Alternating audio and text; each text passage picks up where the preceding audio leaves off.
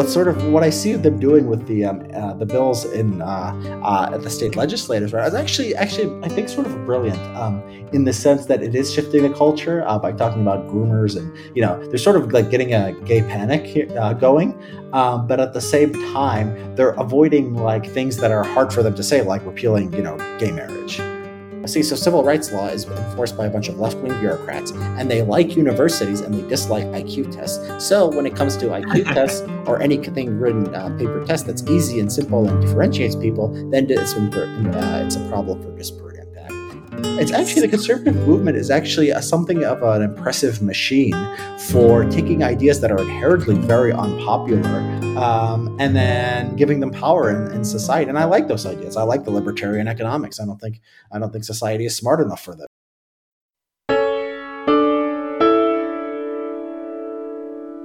Hi, welcome. This is the From the New World podcast. Today we're speaking with Richard Hanania, the president of the Center for the Study of Partisanship and Ideology, the author of a new book, Public Choice Theory and the Illusion of Grand Strategy, a visiting fellow at UT Austin, and the author of the wonderful Substack, richardhanania.substack.com. I tried to make this discussion one of the most realistic takes on how politics actually works, as much as possible.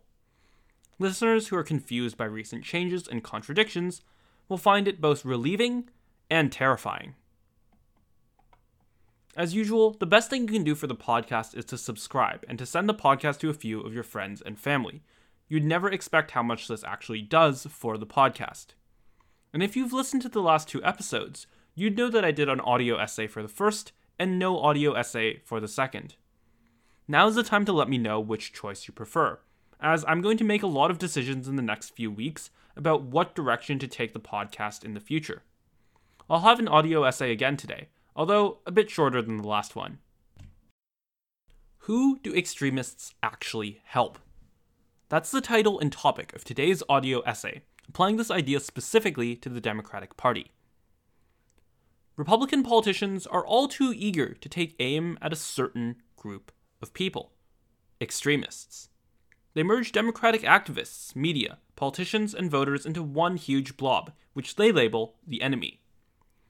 In the case of activists and large media companies, I don't really blame them.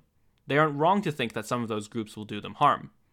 But the average Democratic voter? The average Democratic voter is against affirmative action, thinks we need the same or more police funding, and is solidly pro-capitalism.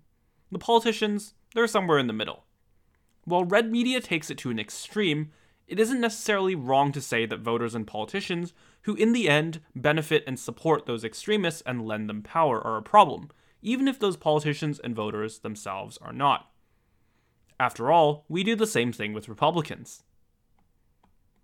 Perhaps when voters say extremists are the problem, we should listen to them. But aren't they under the influence of Republican media? But wait, even if Republican media were out of the picture, extremists still hurt the Democratic Party. In 2016, the Clinton campaign ran an interesting experiment. They tested campaign advertisements among their staff as well as swing voters. The ads most favored by progressive staffers and journalists made the average voter more likely to vote for Trump, not Clinton. Legacy media coverage follows exactly the same pattern, so out of touch that it wraps around to being benefiting to the opposing party. The action of both his vice president and his allies put Joe Biden's record on crime, which was otherwise solid from a conservative perspective, into question. Social progressive activists forced him to adopt unpopular positions on abortion, namely the Hyde Amendment and transgenderism.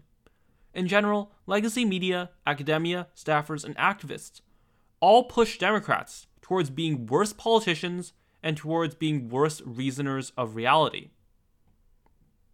Let's say we had a country with 2 rational, broad coalition parties. Then we took the major television stations and newspapers and we bribed them to do 2 things. 1, pretend to be allied with one of those parties, and 2, constantly force that party to discuss issues that favored the other party, and fill every screen with those issues until it was all that voters were thinking about. Who would we say these people benefit? Of course it would benefit the other party, and it takes a certain type of delusion and tribalism to think otherwise. Modern social progressives are saboteurs and cysts on the functioning model of democratic politics that have existed for decades. That is why, while Republicans are performatively fighting social progressives, their existence ultimately benefits them, especially Republican politicians. So, here's a plan that every left-leaning American should embrace. Delegitimize, defund, and destroy the power of social progressives in media, activism, and campaign finance. Then, the 88% of relatively sane left-leaning people can steamroll every election while the Republicans deal with the same problem on their end. Don't forget, they have their anti-vaxxers and their election conspiracy theorists too. I think this essay is particularly appropriate for this episode because Hanania deals with the same problem in the opposite direction. He's more on the center-right, and his frustration with the anti-vax and election conspiracy theorists come out in his pieces, like liberals read, conservatives watch TV. It was a great topic of discussion, and while I wanted to get to his take on how to solve that problem from the opposite perspective, we didn't have quite enough time.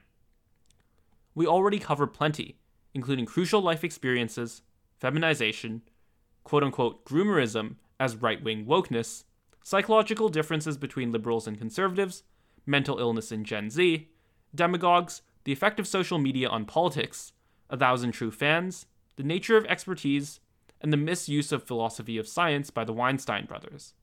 In other words, it's one hell of a time. Usually I don't have any particular bio questions that I like, so I come up with a new one for each podcast. So this is the one.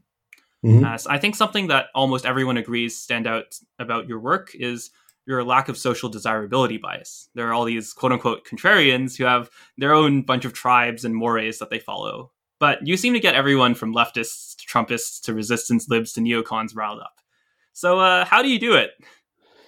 It's a lack of something. It's not actually having something. It's not having sort of that, desire to fit in with the tribe. I've always been, a little bit like this. I mean, I never really, fit in as a kid. I mean, I was pretty much, socially awkward. I think I've become better over time. I don't think I'm that bad anymore. I'm pretty good at forming relationships and all that now. But it took a lot of work. So naturally, I just didn't have the sort of herd instinct that other human beings have. And I've sort of learned how to, build relationships and try, interact with people. I've obviously been, very successful in what I'm doing. If if you can't get along with people, people sometimes say, oh, you don't understand social. I'm like, no, I wouldn't be as successful as I am without understanding social norms and without understanding human nature, and in such a short period of time. But so I did work on self improvement, but at the same time, I always wanted to keep that independence of thought on social and moral and political issues, and I have. So I mean, that's probably why you don't see me just being a quote unquote contrarian and then falling into one tribe or the other.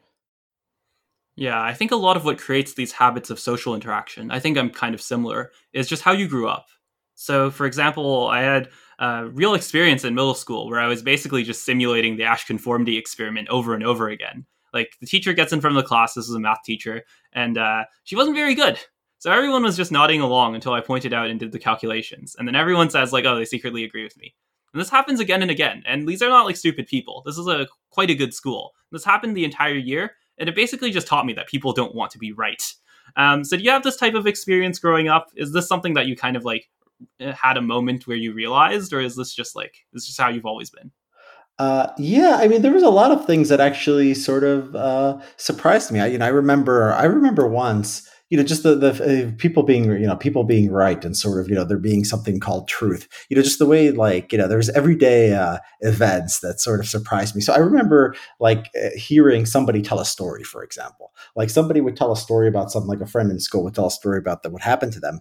And I would hear them tell it in one context, and then in another way, they would tell it in a completely different way.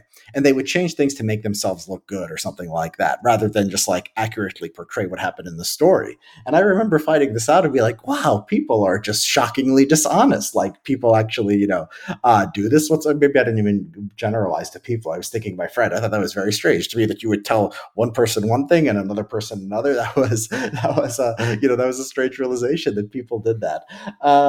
There's a lot of other cases like that. I remember when I was in kindergarten once. This story is almost too good, but it really does stand out to me. There was two containers, right? And one was a big container and a small container. And the small container had more water in it. And the teacher asked, which container has more water? And then, she held up the big container, and then I wasn't even paying attention to the question. I didn't even get what she was asking, but I saw everyone in the class raise their hands. So I just raised my hand too, because that's what everyone else is doing. And then she asked, who thinks it's this one, the small container, which is the right answer. And one smart kid that I do raised his hand, and he ended up being right. Of course, I found that when the teachers said so afterwards. So this was always also a moment where it's like, okay, yeah, I made my own decision just based on what the herd was doing. I didn't even know what the question was. I just saw everyone raising their hand and raised their hand. Raised my hand, and then this one guy was right, and a lot of things are like this.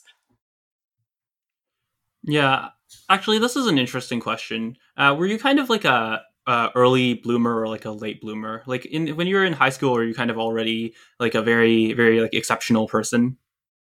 I was an exceptionally terrible person. So I was my GPA in high school. My GPA in my freshman year was like 390 out of 410 in this school, and it was a terrible school. It wasn't a good school. And I didn't behave, and I was just I really had behavioral problems. So no, I am the ultimate late bloomer. And it got successively better over time. High school, middle school, just completely worthless. No hobbies, not doing anything productive.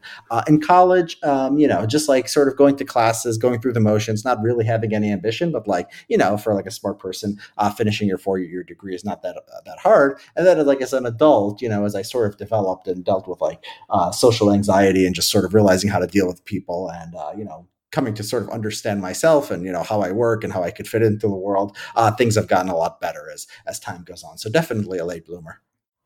That's interesting.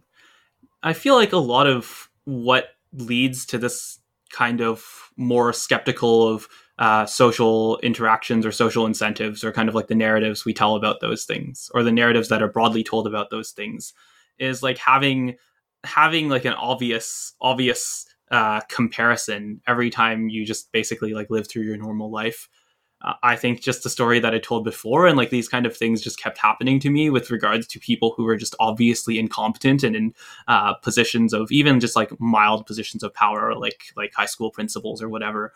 I think that kind of experience, and not just positions of power, but also just people in general, leads you to this kind of understanding. And a lot of people, I think, especially people who are in just good environments, don't necessarily experience this. You can have just smart people who are surrounded by other people who are actually reasonably smart and reasonably competent and reasonably not affected, or at least relatively not affected by these things. You get this with the effective altruism community, right? Or the rationalists, that they're kind of surrounded by other smart people, other smart, not as socially affected people, and they just kind of generalize this worldview, and it's unfortunately quite wrong.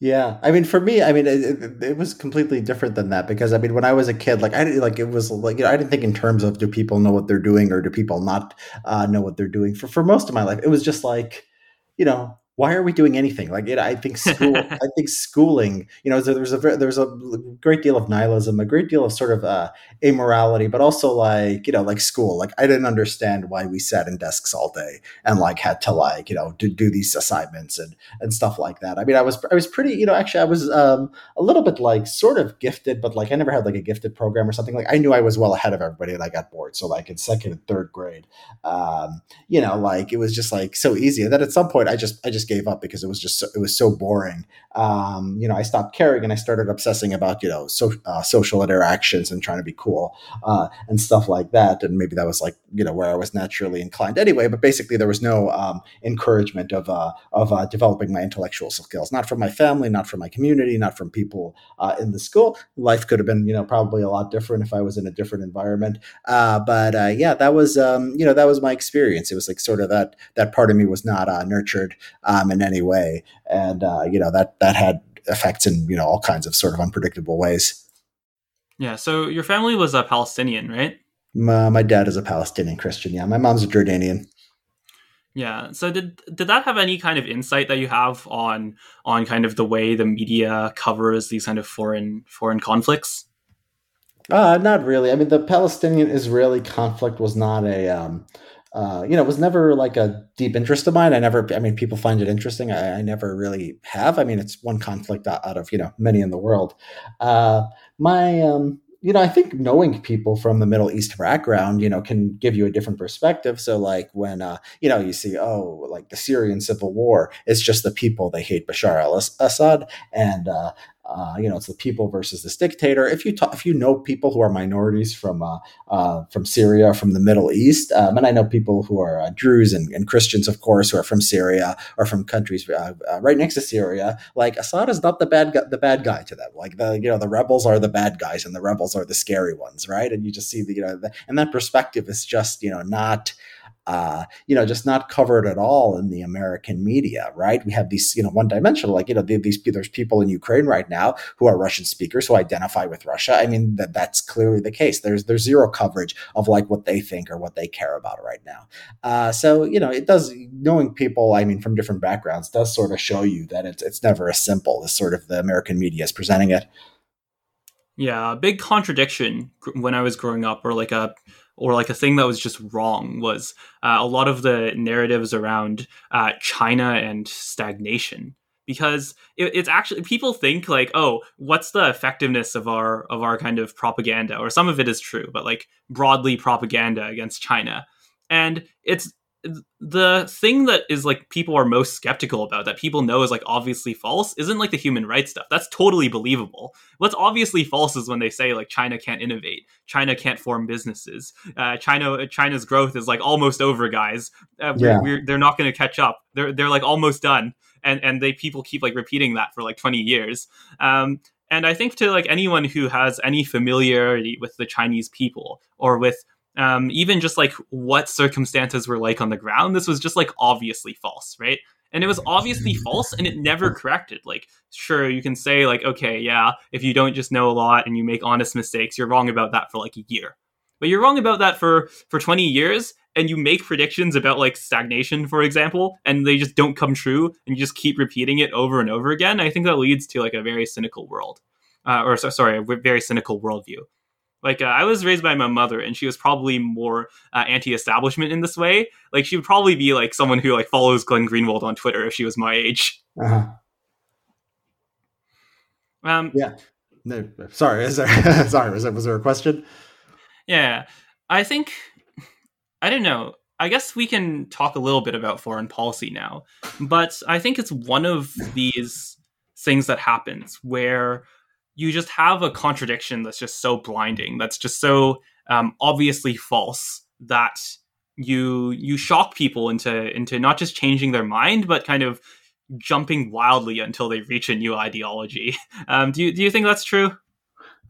So I mean, the China thing, I mean, is interesting because there's a whole narrative that goes into it. The reason that China cannot innovate and it's going to collapse and have all these problems is because it's not a liberal democracy, right? And I think one thing we've learned from it's funny because people think our politics is broken, but I think one thing we've learned is there's sort of cross ideological agreement that democracies are just morally superior to non-democracy. So if you say, you have to tell people Ukraine is a democracy and, Russia is not, although it's a little more complicated than that, but that actually seems to work on people. And so people don't want to hear any kind of narrative, or China is obviously not a democracy, that it can do things well. It clearly can do some things well. And I've, does some things poorly. I mean, I've become very The zero COVID thing. I mean, is Oh frightening at yeah. this point, and it's really changed. I mean, it's rare that one event or one policy has such a major effect on my worldview. But this is no small thing. I mean, the level of craziness for you to still be doing zero COVID at this point is absolutely frightening. So it indicates that maybe something is wrong with the system. But that's not the argument that people who were skeptical of China were making. It's like almost the opposite of what they were saying. They were always saying like, China has like a plan, but it's like sort of like incompetent and it can't innovate. And it's like, no, it's very, very competent actually. It just has, its goals just don't make a lot of sense, or they can take up goals that are just, there's some pathology that they're, the fact that they're still going for zero COVID, but yeah, their ability to do things is actually quite amazing and quite impressive. The fact that they lasted with zero COVID for this long is actually pretty incredible. So yeah, it's, if you start with the narrative that democracy is good and authoritarianism is bad and only liberal democracy can work, that's going to shape everything, right? And it's like, it's very, the people are simplistic in their thinking on domestic issues, but on foreign issues, much, much more so, because people don't know anything about Hungary or Ukraine or Russia or China. They have these very, extremely simplistic models that are, much more simplistic than they do on most domestic issues. And it's just like, okay, this is a democracy. This is an aggressor. This is a illiberal democracy. And it just sort of like all good things go together and all bad things go together. It's like, it can't be authoritarian and also innovative, or like Hungary, it can't be illiberal but also a democracy. The fact that it's illiberal, that it doesn't have LGBTQ rights, and the fact that it rejects immigration means it's not a democracy. You can't just say, oh, it is a democracy, it reflects the will of the people, but it does things that liberals don't like. Like, nope, it's just it's not a democracy. It's not competent, it's bad, and it just sort of it has to fall into a good or bad category.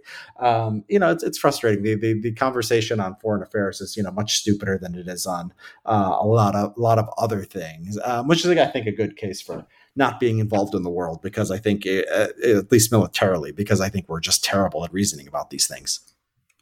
Yeah, I always thought the argument, the democracy argument, was more something like, oh, as people get richer, they'll want dignity, and they'll want this is like Fukuyama, right? I don't think that's actually correlated with the necessarily that the government would become incompetent if they're like autocratic, right? Yeah, you see both. You see both arguments. You see that from Fukuyama. It is like incompetent, and like they can't maintain control, right? So they can't brainwash people to like the government, or they can't, find a way to stay in power. They're sort of, they at least stop believing in themselves. That's sort of the Fukuyama argument. But I think that like you see switching, because it's like, okay, first, democracy is inevitable, and then, okay, fine, you're stubborn, China. You're not going to become democratic. Okay, you're going to fail. Like the god of democracy is going to get his revenge on you, and you're going to have like a terrible system and a terrible life. So I think they're both sides of the same coin. It's both kinds of like democratic triumphalism. Just nobody thinks China's going to actually collapse now, or actually democratize. So that it has to be like, I think they've scaled back their ambitions of what they predict a little bit. It's just, okay, things are not going to work out well, and China's going to face pushback. And some of these things might be true, or they might be false, but to the extent we believe them, it's because people want to believe them. Yeah, I think, or actually, first I'm going to add a little note, because I think there's a big portion of my audience that's maybe more tech or econ, and they're not as into politics, and in their mind that probably reads as a straw man, like the god of democracy stuff, like people really obsessing over this like magic word democracy. But I can assure you, just like speaking to my audience, that this is like almost like verbatim how many people in these kind of political circles, or especially foreign policy circles, think about the world. Related to that is, there are these kind of like blobs of ideas that stick together and aren't naturally correlated, right? You see this with political parties, you see this with kind of establishment thinking. How do you, just like in very broad strokes, how do you think that kind of forms? You mean the correlation between different kinds of beliefs? Yeah, these like clusters of beliefs. Yeah, I mean, it's so in the America. I mean, I think that societies have different. There's different ways to organize these things, right? There's different ways. It's different systems. So in some societies, your ethnic or your religious group determines 100% how you're going to vote, and there's not there's sort of no or very little variation within groups. We don't have that system in the U.S. Maybe for blacks, and it's very interesting. Sort of like black politics is just how different it is from everything else in America. I mean, I think that's an underexplored topic. How you have this one population that sort of behaves like they do in sort of developing democracies, and every other group doesn't, or does so to only a very limited extent. I think that's interesting and something that's underexplored. But in our society, yeah, I think that I think the fault lines tend to be. I think conformity is a big one. I think gender, which is related to conformity, is a big one. I used to believe more that some beliefs naturally went together. So like Thomas Sowell's like conflict of visions, that kind of argument, like, oh, okay, it makes sense that you would be for small taxes and also for gun, freedom, for the Second Amendment, the right to bear arms. Like that sort of goes together. And, maybe you could find a way to like put national defense stuff and like abortion stuff. And, I don't believe that. I think you look across the world, all kinds of combinations are possible, right? You can have socialists who are anti-abortion and anti-gay. You can have capitalists that are, pro-abortion, anti-abortion, the foreign policy views. I mean, all kinds of sort of arrangements are possible. So it really is, tribalism. I think probably best way to think about it is, there's a few big personality or individual or demographic traits that put people into one camp or the other. I mean, like if you're like you're naturally gay in America, I mean, there's there is a tribe for you. There is one side that's going to say you're the greatest thing since sliced bread, and the side that's going to be more hostile or indifferent.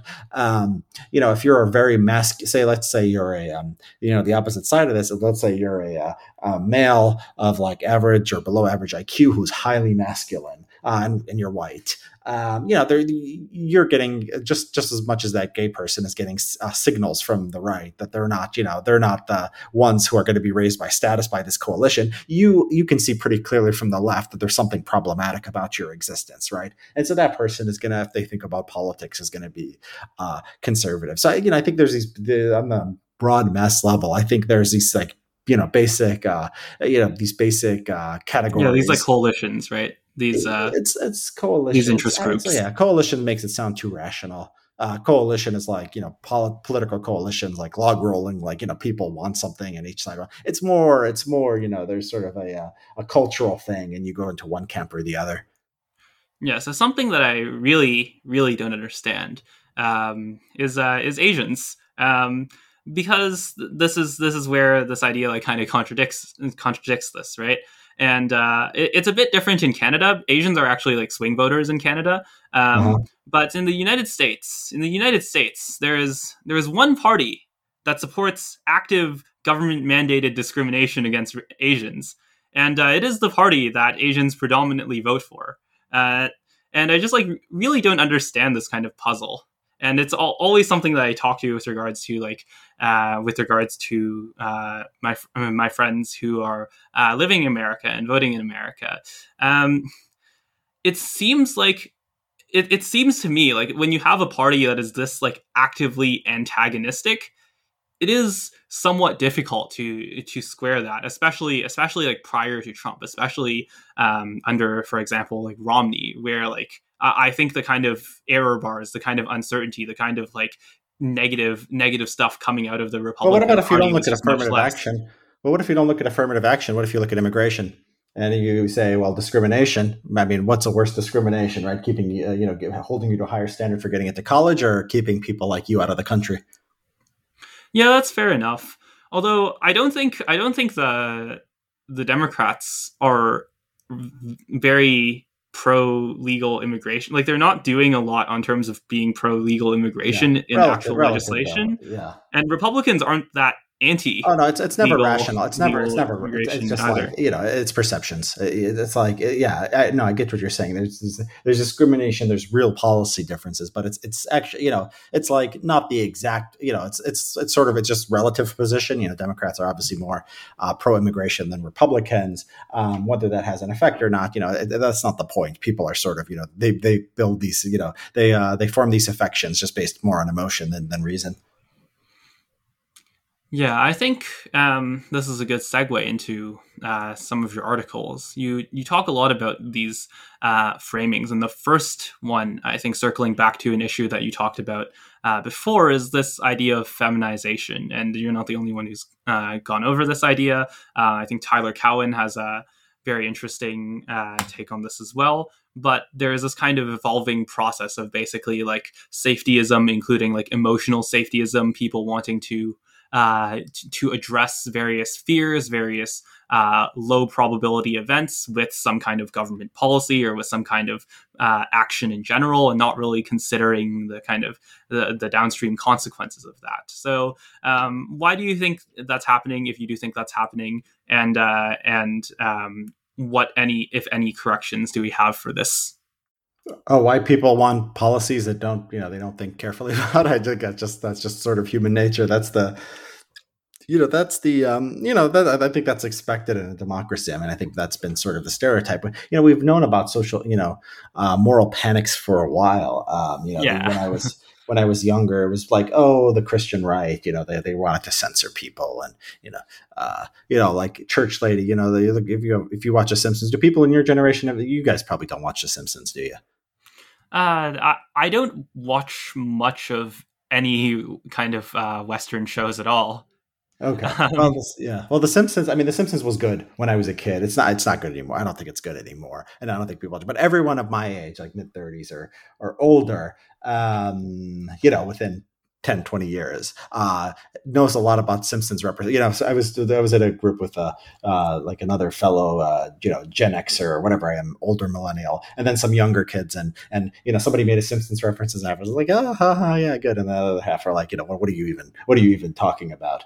Why was I talking about The Simpsons?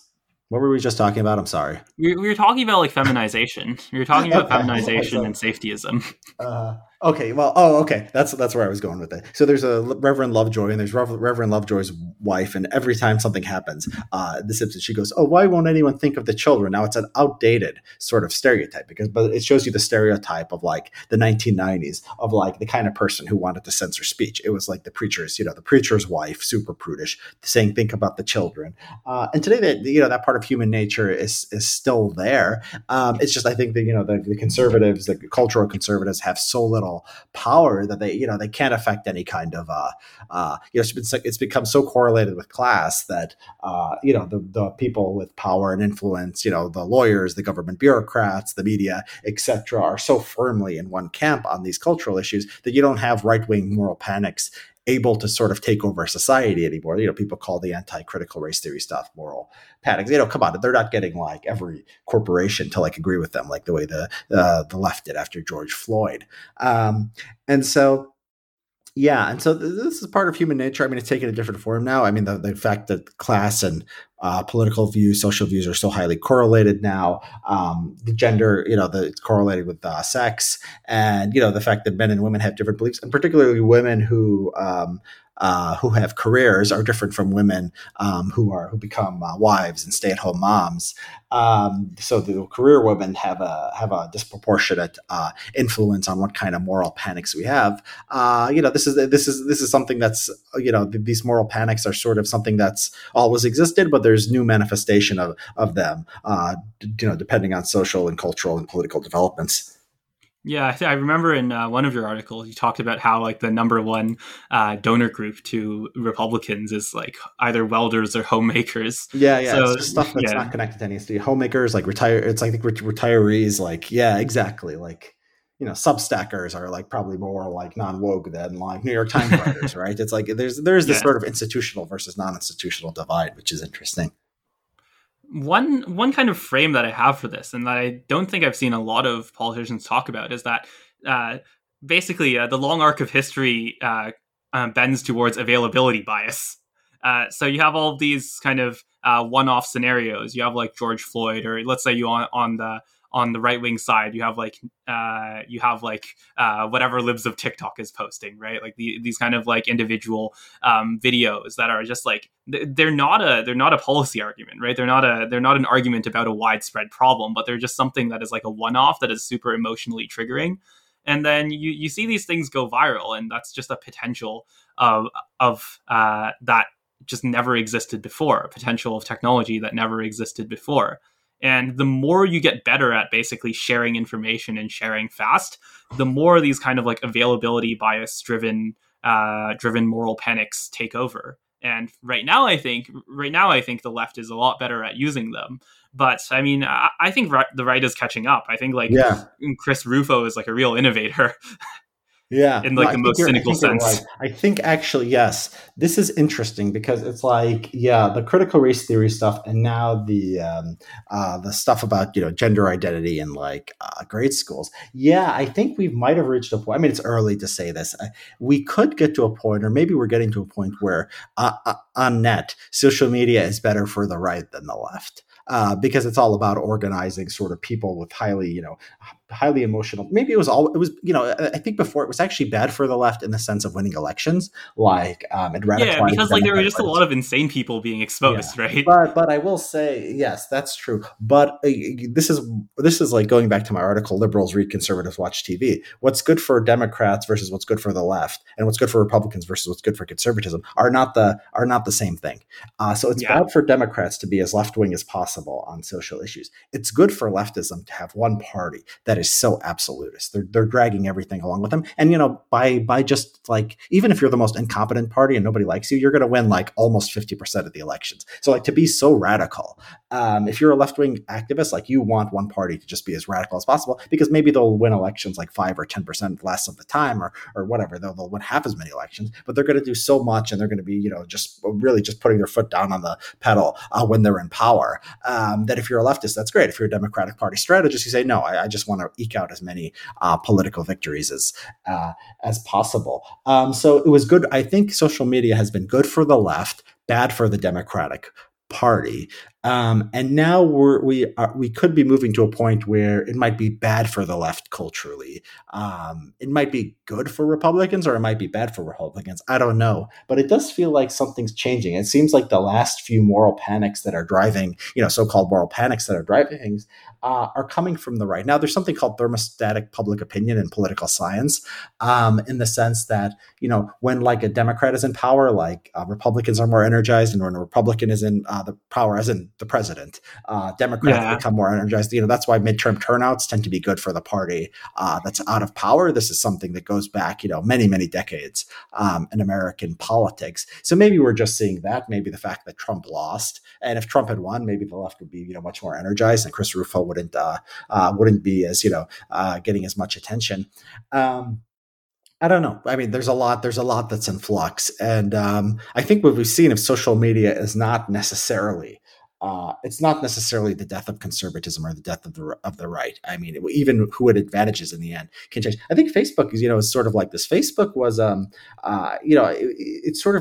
accident became sort of the right-wing boomer site.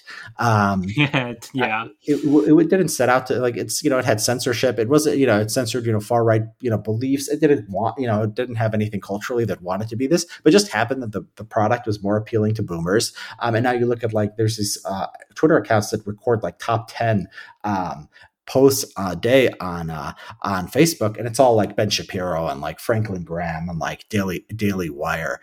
So for whatever boomer conservatism is like very much advantaged by Facebook. Wait, I actually don't think this is true at all. I think that the newer social media sites are just like very repulsive to anyone who is not like developed under this environment, right? Like TikTok to me is just like incredibly repulsive. I hate things that are just like rapidly like context switching, right? If you know that term, it's just like so irritating to me. And I feel like you have to be someone who if you're someone who like reads at all, or like has any kind of like long-term thing that you focus on, this is just something that is like repulsive to you, right? But if this isn't the environment that you grew up in for a long time, then it becomes like hyper addictive. That's orthogonal to the point. I mean, it's the question is not why Facebook was more appealing to boomers, right? It's just the fact that it ended up that way. So like, what's its effect on politics? It's good for boomer conservatism. It's not necessarily no boomer planned that, or that wasn't Facebook's algorithms doing. It just happened to sort of end up like that, even for reasons why you could be correct. I mean, TikTok is Twitter. I think you're right about that. I think there's different generations. So Twitter is like sort of right where I'm at. It makes it intuitively feels right to me, and I enjoy using it. And TikTok is a little bit bizarre, but I mean, I'm not a dancing teenage girl. I mean, of course, I think TikTok will always be for the young. I mean, right? It just makes sense, like dancing and singing. This seems like a young girl thing. So I think probably TikTok will probably appeal to every generation of young girls, and probably less so as they get older. Yeah, going back to the original point, I don't know. I think I actually just have a very different conception of what kind of conservatism is, to the extent that I don't see like these moral panics as particularly conservative, even if they're like right wing culture war issues, right? I kind of see conservatism as holding over individuals an immense amount of discipline and order. Maybe this is just my kind of upbringing, but like social media in general, I feel like is kind of like pulling the right towards like chaos extremely quickly, and it is just like almost like the opposite of conservatism, just as a like a moral philosophy.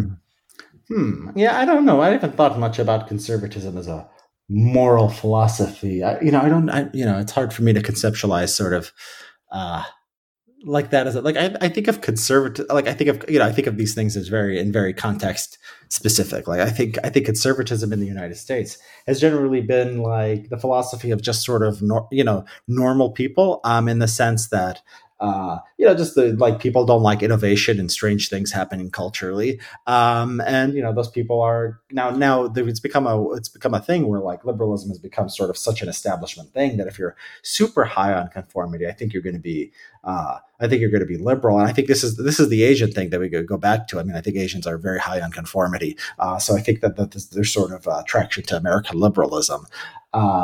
Makes sense, but it's changing American conservative. I think you're right. I think, again, in my article, liberals read, conservatives watch TV. So there's a development, right? There were, before social media, there was Fox News started in the late 1990s. But what do you have before Fox News and before social media? You have talk radio. It's like Limbaugh. Yeah, you have Rush Limbaugh. Okay, but even before that, like that wasn't always there, or it wasn't as big a force like before the 1990s. All conservatism was like newspapers and magazines. It was like, National Review used to have a much bigger influence, I think, in the 1980s. It was like business groups. It was like civic groups that had like control over the Republican Party. And this was a completely different thing, right, than what the Republican Party is today. So then you have this developments that it becomes infotainment. So you have the talk radio, you have Fox News. Eventually, you have social media, which eats all of our brains. And conservatism naturally in politics has to be something else, just like liberalism becomes something else, right? I think that's unquestionably true. Yeah, so you mentioned your article, liberals read, conservatives watch TV. Can you just give like a broad stroke summary of what that means? So basically there's what? I'm just going to get the chart. Okay. I'm just going to pull up the chart because that sounds good. It's a little bit, it's this, I'll put it in the show notes too.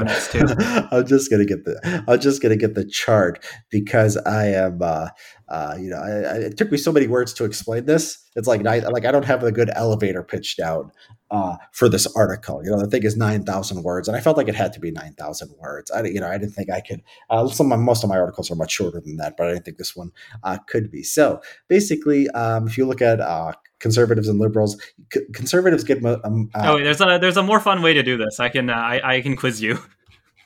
Sure, if you want to do that. Okay. Yeah, sure. So, obviously, this is the title of the piece. We're going to go liberal and conservative, and then we're going to go each of these questions. Well, I think so for both liberals and conservatives, the empirical background you have to give people is if you ask conservatives and liberals which where they get their sources of information, liberals are much more likely to read newspapers and serious websites. They conservative probably like a lot, so you can go look at it. And conservatives are more likely to have talk radio or TV. Not that a lot of liberals don't watch TV. Like if you look at the general population, like TV is more popular popular than reading, obviously. But there's much more of a substantial group within Democratic voters or liberals that actually read serious stuff. So that's like sort of the background. And then I argue that these are different types, different ways of these are different sort of kinds of people who have different ways of gathering information about the world, and this has sort of downstream effects for how conservatism and how liberalism organize themselves. So that's basically the main argument. And then the chart sort of is just an elaboration on that basic point. Yeah. So this is the kind of lightning round. So what is the driving force between liberals and conservatives? So I think I say it's ideology for liberals, and of course, so many qualifications in the sense that this is like doesn't describe every. Yeah, we can do those after. Okay. Yeah, sure. Liberals are driven by ideology and simplifying things. Conservatives by tribalism. Yeah. How do they differ when they're lying? Conservatives lie in random directions. Liberals lie in a consistent direction. Interesting. Okay. How do they decide on what opinions to have? So it's what did I say for that? I have to cheat and look exactly how I put this.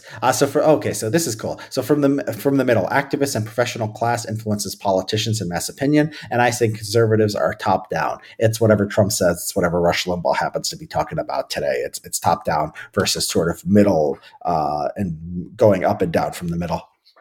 This part is kind of new, right? This is like post Romney starting with Trump. No, I mean, I think when George W. Bush went into Iraq and then just tried to change the justification from WMDs to building democracy, people sort of ate that up. And so I think it's been there for at least since George W. Bush. Maybe George W. Bush was really a sort of a watershed for conservatism. Bob Dole's party was something, and George H.W. Bush's party was the more business class, the more you could say more reading, but not really, just more sort of mellow, not interested in the culture wars, sort of just a different class basis and a different aesthetic. And it wasn't necessarily top down. They were responding to social forces. I think it was more actually from medium. I think conservative politicians 30 years ago. I see that. Yeah, Republicans 30 years ago were actually more responsive to the activist and professional classes. So I think both parties actually, they were more like each other. Like these differences are exaggerated compared to what they were 20, 30 years ago. Yeah. Which one of these is better at impacting the real world? Liberalism, obviously, I think has been much better at impacting the real world, with notable exceptions on the conservative side, like, the gun movement and the anti-abortion movement. Yeah, and how do left and right like to do attacks? So it's personal on the right. It's more ideologically driven on the left. Yeah, you had this anecdote about just looking at the cover of the New York Post or something like that, or Breitbart, right? Yes, just look at it and then, names. It's like Fauci. Sometimes Hillary. I mean, the right wing media still talks about freaking Hillary. I mean, after it's been 6 years now, and you still she'll be a major. I don't know if still, but on Hannity, just not that long ago, she was a major character. I wouldn't be surprised she still is. I mean, they talk about Michelle Obama. I mean, who's not a public figure. So it's a very sort of tabloidy. This is what TV watchers like. They get bored by ideas. They like personalities. Yeah, and what kind of historical parallels are there? So I think ideological movements are, communism, Taliban, Islamic extremism, and then conservatives are sort of, I always think of them as sort of the right wing dictatorships that were opposed to communism, but didn't really have much of an ideology themselves, and eventually just became democracies, or just sort of became decrepit and just sort of meandered along in these countries. So yeah, to me they almost seem like just tribes, right? Just old school tribes. It's the human norm. It's if two tribes are fighting each other in some hunter-gatherer, hunter-gatherer context, I mean, they're going to act more like Sean Hannity than like Rachel Maddow. Yeah. And I guess this kind of answers the next question, but the type of in-group signaling. So it's tribal loyalty versus ideological purity. Yeah, two more left for we have one which is the ultimate orientation, basically how it organizes, and the main interests. So this is something, going back to what we talked about before. On the left, I mean, the left is basically in control of the Democratic Party. The left is basically advantage. So when there's something that hurts, when there tends to be some kind of conflict of interest between what the left wants and what the Democratic Party is in its best interest, the left gets its way. On the right, it's different. It's the Republican Party. They adapt to whatever. Now you could no longer be openly homophobic, and so they'll stop being openly homophobic, right? So things like that, and then that's probably smarter short term electorally, but changes the culture in a direction disfavorable towards conservatives in the long run. Yeah, and I think this kind of connects to your story about like Dems are the real racists, right? I think that's a good anecdote to have just for the audience. Yeah. So, I mean, there's a thing where conservatives will say, and this is a big thing, it's like Democrats are, the Republicans are the party of civil rights. There's a little bit of truth in this, and that the sense that Republicans were the ones who were more of them voted for the Civil Rights Act of 1964. And if that's all that makes sense. But it really doesn't make sense. I mean, modern conservatism was sort of formed and organized, around Barry Goldwater, an outspoken opponent of the Civil Rights Act, definitely an opponent of what came after the Civil Rights Act. I mean, for good reasons, because he was he had these libertarian and conservative views, and what basically what civil rights has done, aside from ending Jim Crow, everything beyond that has been an affront to libertarian and conservative values. And you would think that if you are sort of an ideologically consistent party, you would recognize that. But if you're a party of TV watchers, you say we're the real party of Martin Luther King, which doesn't make a lot of sense.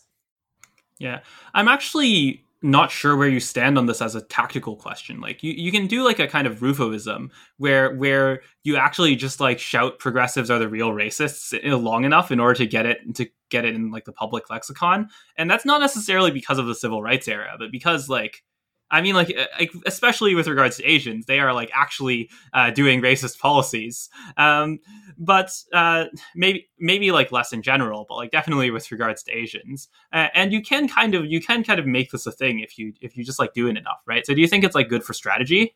So I think the ideal strategy, like if I was if I'm a conservative and I say what should conservatives do or what should Republicans do, it would be like Republicans should do what they're doing now publicly, like Dems are the real racist. I think that's ideal electorally, while having like a bunch of like people in the background, like ready to implement like a hard right agenda as soon as they get to power, which has nothing to do with what the politicians were talking about. This is sort of where the Republican Party is. I'm actually, I'm sort of. Yeah, Scott, or sorry, not Scott. Mitch McConnell just like keeps telling like Rick Scott to like shut up about like ending Social Security or whatever. Yeah, or you're taxing the poor. Yeah, exactly. It's like but it's actually to the point where they've gone too far in the direction of the TV stuff where it comes to dominate, and then they don't end up doing all that much with power. One thing they do is they appoint a lot of judges.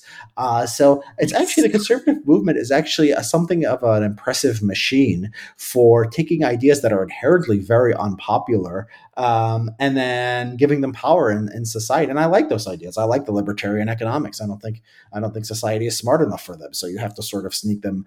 You have to sneak them in there. Yeah, wait, can we just do like a quick clarification? I think there are a lot of bad faith versions of this, but I think like people in my audience would like generally kind of want this clarification. What do you mean by like an actual like hard right agenda?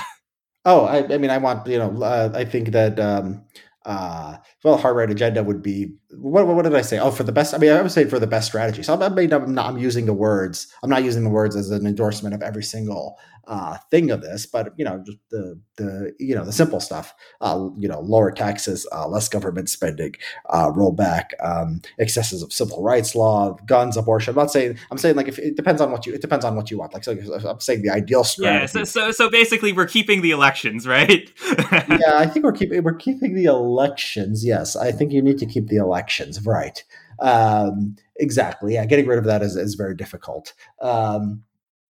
But I think that depends on what you. I mean, I don't endorse every part of the conservative agenda, but I'd be saying like if you were like a person who wanted war on Iran, for example, which I don't want, you would want a candidate who doesn't like say that explicitly, just sort of says vague things. Oh, Biden's not being tough enough. I'm going to be tough, not say like I want to invade Iran and then get in power and just invade Iran. Right? That's what I would suggest, and it's like that for every part of the conservative movement. Now, I think on the social issues, which I care a lot about.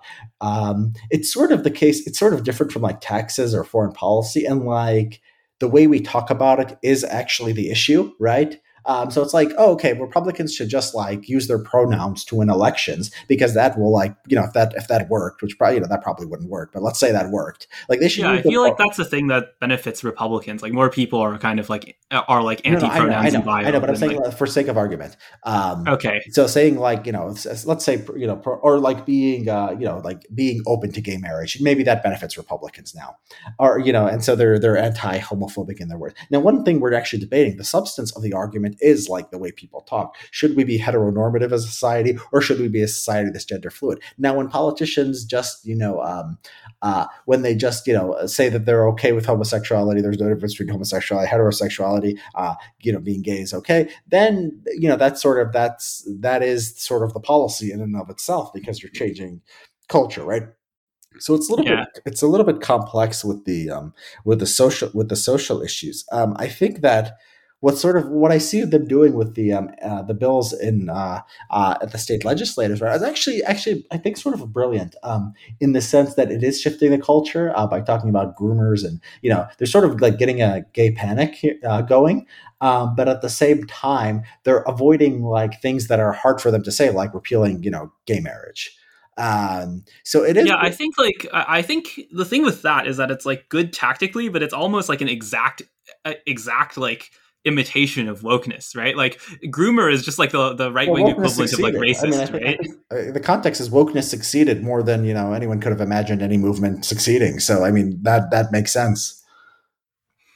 Yeah, the thing that I worry about, especially because I think I'm like much more. I think you're like clearly on the right wing. I'm much more of a centrist. I think.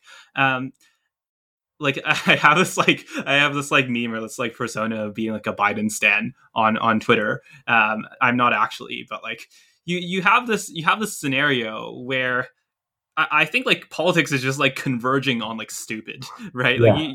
and I know you said that like the stuff that you actually do when you're in power is not necessarily the same thing, but it feels like if people are just discussing these kind of things and like everything is a caricature, you have like one side like baselessly calling each other racist, and you have the other side baselessly calling each other like groomers. This just like this ends up in a world where like the incentives for getting like politicians is just super low, right? All your politicians will just be low quality. Well, I mean, that's democracy. What do you want? That's Wait, democracy I don't think this plus is technology plus social okay. media. Okay, I think that's it's an really. important caveat because like I don't know, like one thing that I've kind of like brainstormed, I haven't put it out anywhere yet, is that we should like maybe we should just make corruption more rewarding. Like we should make it so that if you're just like corrupt but you also like do things, if you also like do things that are like broadly beneficial to the people, like kind of like all of your like 19th or like early 20th century politicians, I think FDR is maybe most known for this. If you're just kind of like corrupt but you also are like competent, then you just get like more rewarded. Yeah, Is that a I thing mean, that maybe we should do? yeah. This is what there's a scholar named Yun Ang who wrote some books on China. Yuen, then Yun again. Ang, Ang, who argues that this is some sort of a benefit of the Chinese system. You skim some off the top if you're a corrupt official. That creates incentive for economic growth. The question is, sort of like it depends on the specifics of the system. Like if you just say if we just go start electing more corrupt politicians today, that doesn't mean that the incentives will necessarily line up or it'll be beneficial for society. So, corruption can be beneficial for society. You have to sort of, but it depends on the context and you have to think about that. Yeah, well, like let's do the thinking about that, right? Like I think if you're in a context where postmodernism is kind of like reality, right? Like I think like the 2022 news environment is like pretty close to what Foucault describes, right? Or even closer to like what Baudrillard describes, right? Everyone is just like copying things until they're like nowhere resembling the origin. Then you do kind of want these kind of like Machiavellian pipelines, or these Machiavellian incentives where people can just like come in, make things better, and then like profit off of it and then leave, right? Yeah, how do they? I mean, how do they profit of it off of it in the current American system? So somebody comes in, they take a bunch of bribes. Like, okay, so Amazon is like very, sort of becoming unpopular, not with the public, but like with the idiots on Twitter, and so like, and activists, like the worst people. So Amazon is sort of Do you unpopular. mean like the right wing ones or the left wing ones, Both of or them. both? No, the worst people. Okay, yeah. That's the anti-Amazon troll. That's Just the worst people of everywhere. And so somebody come and like maybe if they actually succeeded, like a president could come and like he could just take all this money from Jeff Bezos and keep letting Amazon do what it wants, and that unquestionably I think would be good for society. And then like okay, like that can work. So like that would be like an interesting scenario. Another scenario would be like they just start extorting Amazon, and like I think this is like if like someone like Elizabeth Warren was in power, they would just use it to build up their own donations to demagogue. They wouldn't care if Amazon succeeded or failed. They can extract something from Amazon just to like make sure they don't like go harder on them, right?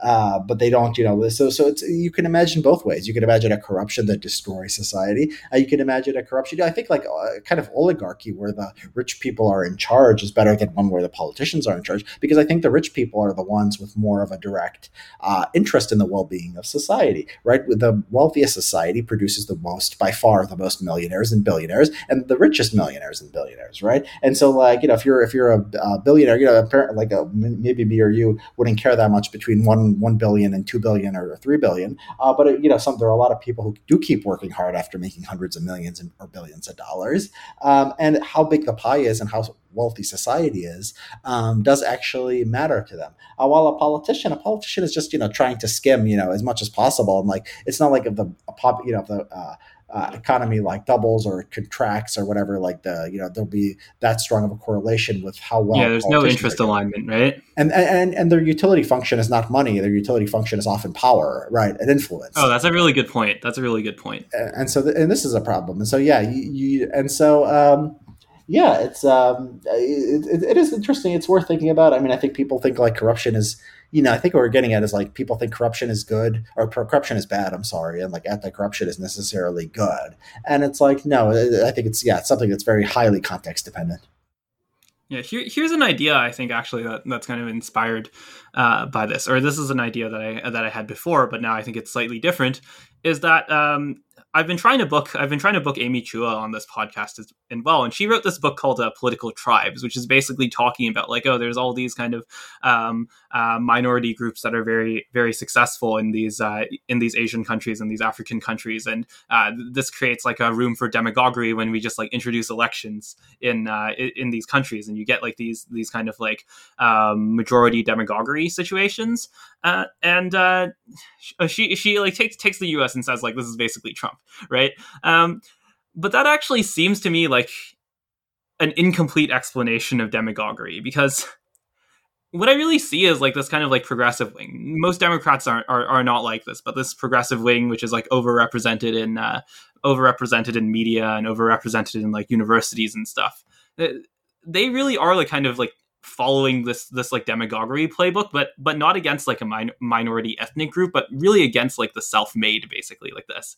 There's this kind of like idea of the coalition of the ascendant from like Roy Tuchera, and I feel like it's actually like literally the opposite, where like if you look at the things they're attacking, right? They're attacking like SATs, they're attacking like these like tech startups. They're basically attacking anywhere where power is like created, where power is like earned by like individual like ability. And you can really see like the entire apparatus of progressivism as basically trying to like fill in like up the blank with like the best answer of like, how do we say that better people are bad? and this obviously ends up being like anti-Asian.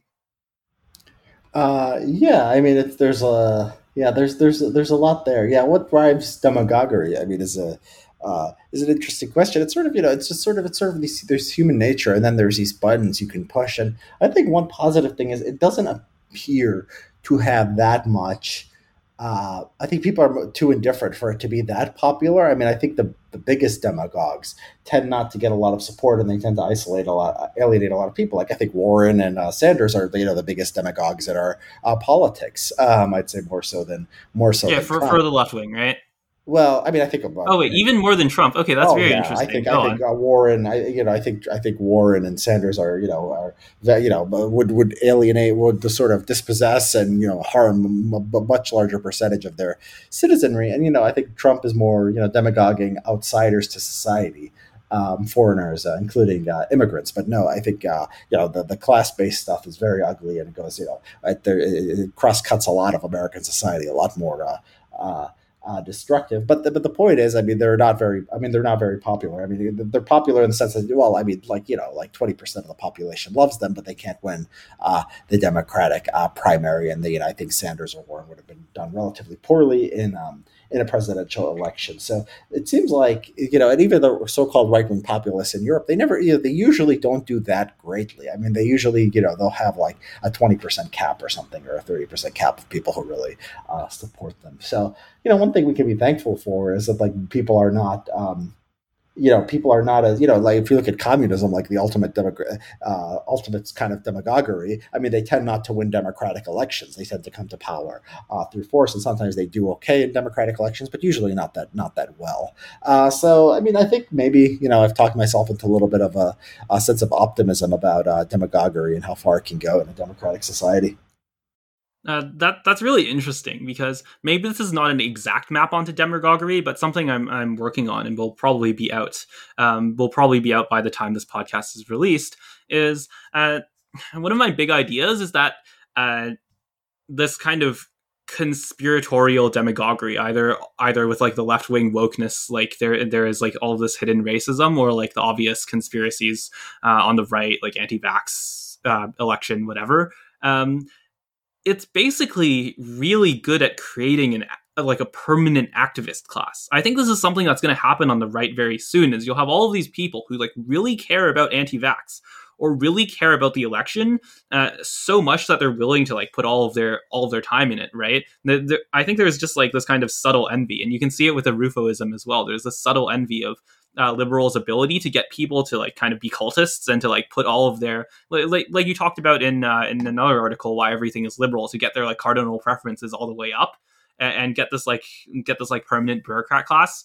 You can kind of do the same thing, and there are like anti-vaxxers definitely that I know who are like even like fairly high level like executive positions, right?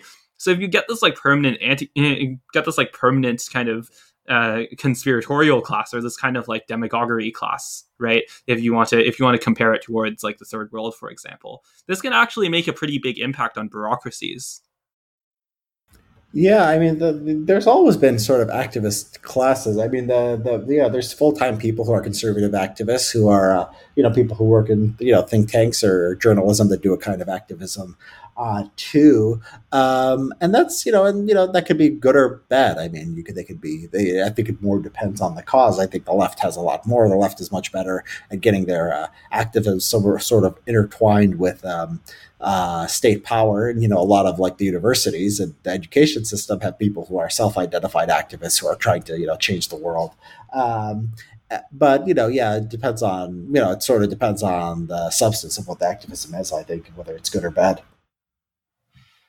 Yeah, so actually, we should focus a little bit on why everything is liberal. I think, still your most famous article, and just talk about kind of this underlying theory of activists and of kind of like cardinal preferences. So, what are cardinal preferences, and basically why do they matter?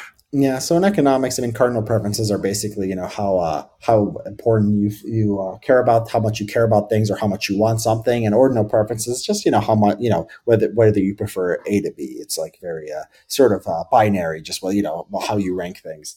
And then, you look at the country, like conservatives and liberals, it's pretty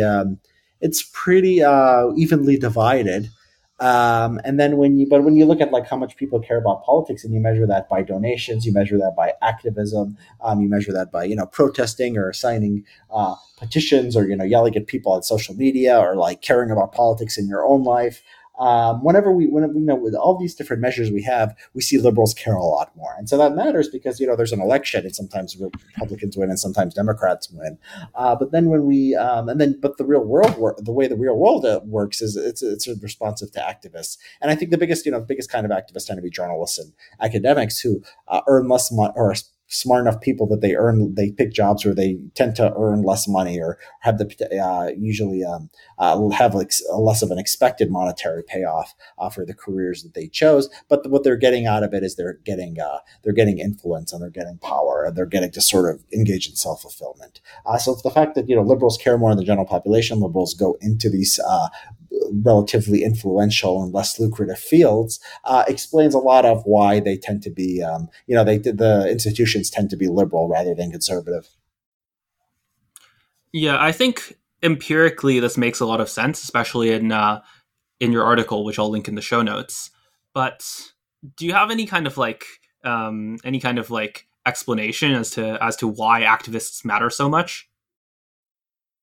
Well, I mean, I don't think it's not. I think it's sort of obvious. I mean, I don't know if you need like a complicated theory for this. I mean, like if you're a corporation and you're deciding whether to adopt some kind of statement on a public policy issue, and you have like 100 people here who are going to yell at you, who are going to picket your store, who's going to make even if you have like your own employees, like your employees are evenly divided, but like half of them are really going to be demoralized and like not like the corporation if it goes on, if it doesn't take their position, and the other side doesn't care. You're going to respond to the people who care. Or if you're worried about angry consumers, if one side might boycott you and cover you in the media, and try to ruin your reputation, and the other side doesn't, people institutions are naturally going to respond to that. So I don't think that's all that surprising.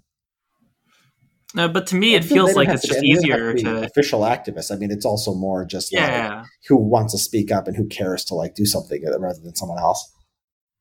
Yeah. To me, that still doesn't make sense, though, because why don't the corporations just like fire these people? I know you talk about like sometimes civil rights law protects them on some of these kind of because the employers don't have absolute power. The employers don't have absolute power. I mean, the employees have valuable skills. They have access to the media, so they can't complain. But I think this is sort of a left. There's sort of a left. This is I hear sort of a leftist assumption that it's sort of asymmetric bargaining where the employer has all the power and the employee doesn't. And I don't think it works that way. I mean, I think the employees are competing for jobs through different employers, and the employers are competing for employees too. So it's more of a symmetrical relationship, and both sides sort of have to. If the employer doesn't care, if the employer is completely different, he'll go make the employees a little happier. I think this is just like not true, though. I don't think, for example, like let's take like Apple workers, right? There's these kind of like brouhahas over like Antonio Garcia Martinez. He wrote a book, and there were kind of like stupid, like spurious accusations of sexism against him because of the book that was published for like 5 years before he got hired or something like that. And these other stuff about like ICE and like Israel Palestine or whatever. And there just aren't that many people who care. Like the number of people who care about those issues, like just at all, are just so small compared to the total number. Have you ever been in a meeting where like one person is like really like into something, and like other people are not? Like it's like that person can have a big influence if they like really. You just fire them. No, you don't fire them because, well, first of all, there's not just one. I mean, there's probably at least a few. But it's such a small percentage, like especially for a larger company. It's like this is not significant.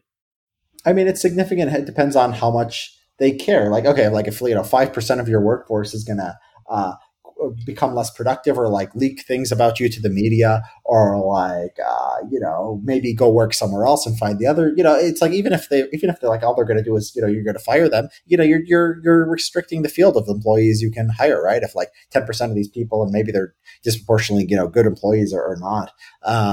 If you're just going to say I'm going to fire 10% of people who care a lot about politics. And I probably think it's probably like, more than 10% at this point. I mean, there was one of these corporations, I forget which one.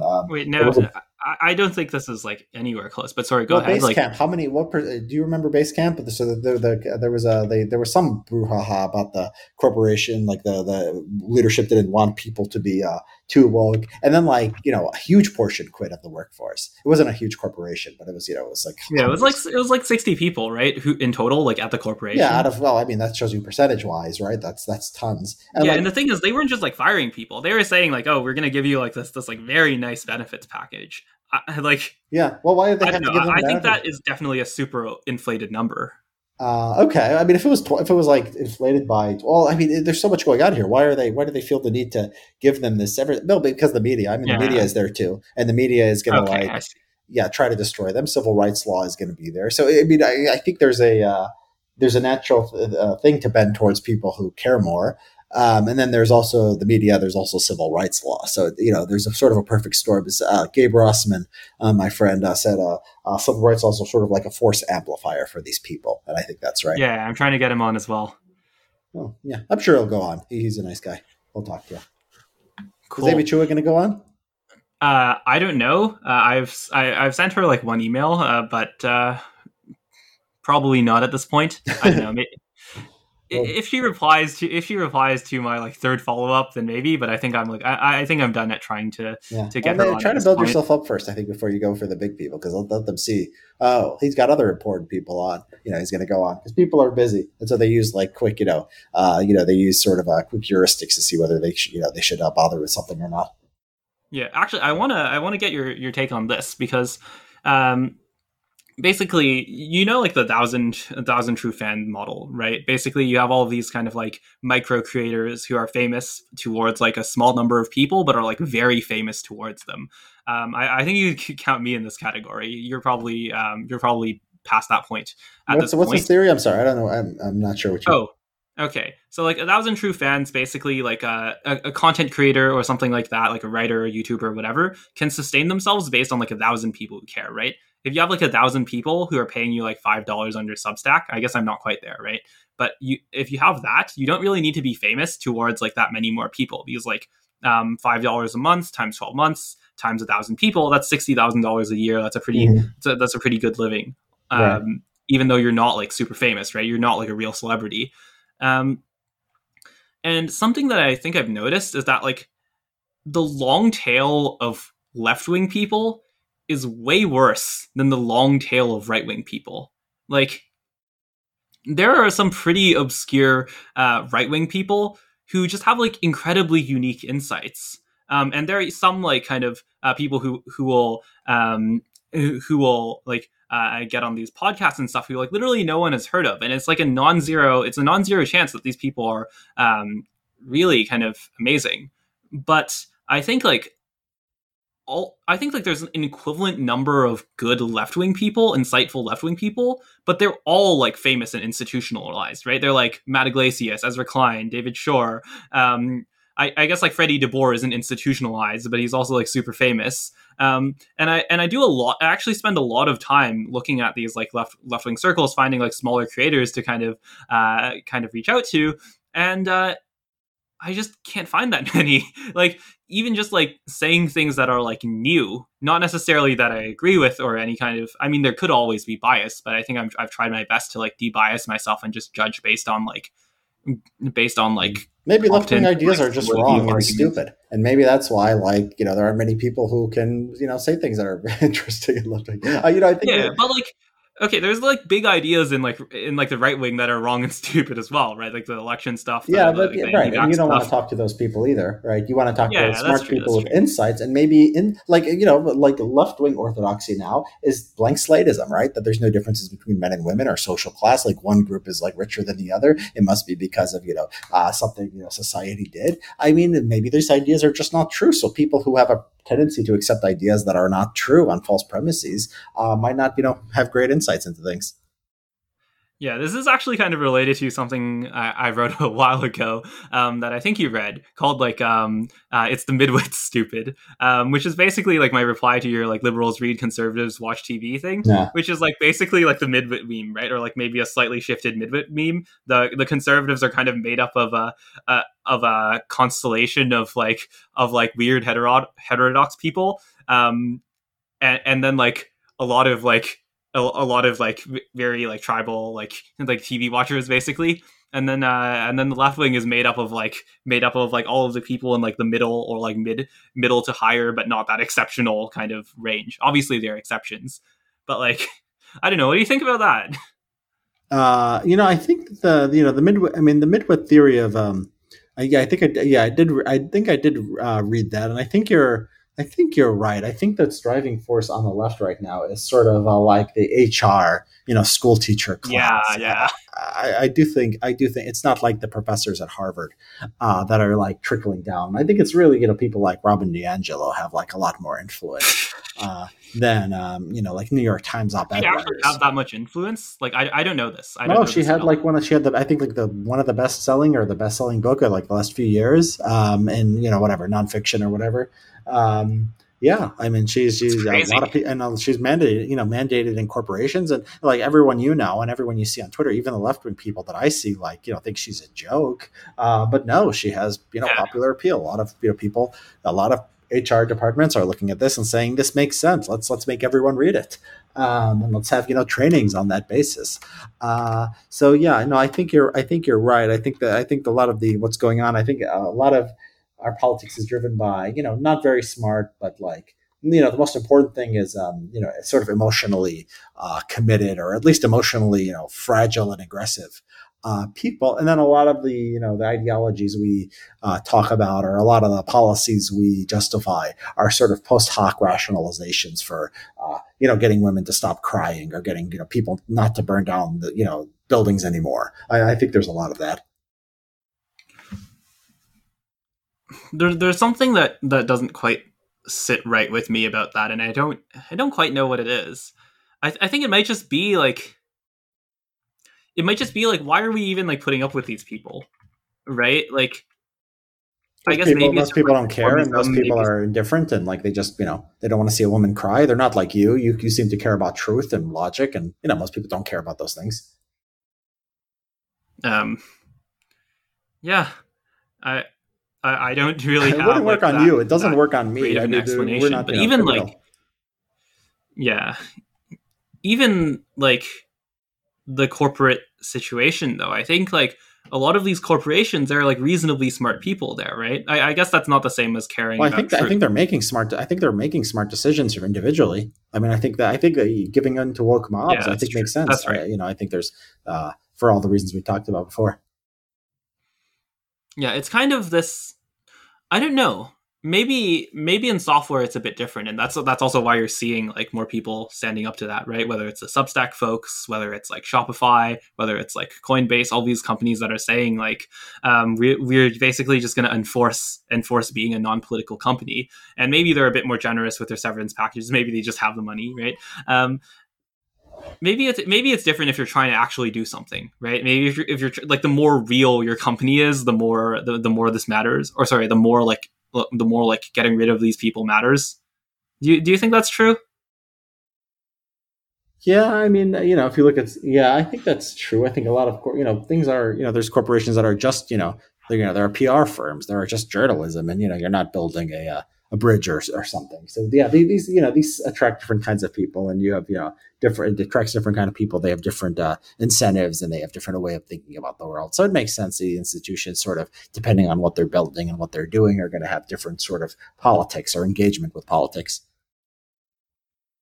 Yeah, and do you think we're ever going to get like a time in 20 years where this kind of situation flips, like roofovism just wins, and then we're dealing with the exact same thing, but like from the right wing? It's hard. It's really hard to imagine. I think the best we can hope for is because that would require such a turnaround. I think one of the best things we can hope for in this sense is going after the civil rights laws, changing things, having new corporations and new businesses sprout up. And I think they'd be more apolitical, because I don't think women's tears are going away. Like, I don't think you can like offend career women. No. I think the bigger problem is that you're just going to replace it with, like left-wing moral panics with like right-wing moral panics. Right-wing women who cry are at home and caring about their children and school. So maybe the schools, and the ones who are in corporate offices are left-wing women.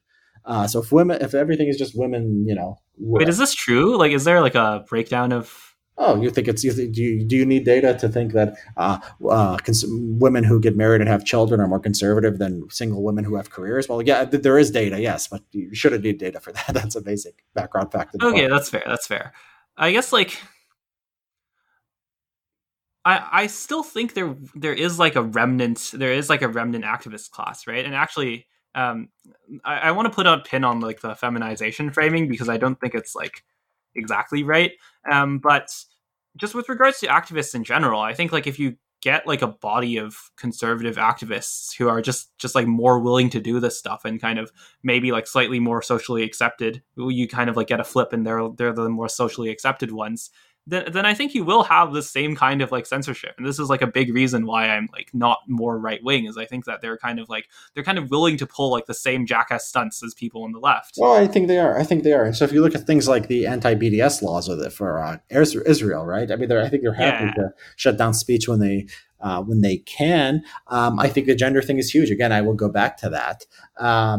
And you could imagine.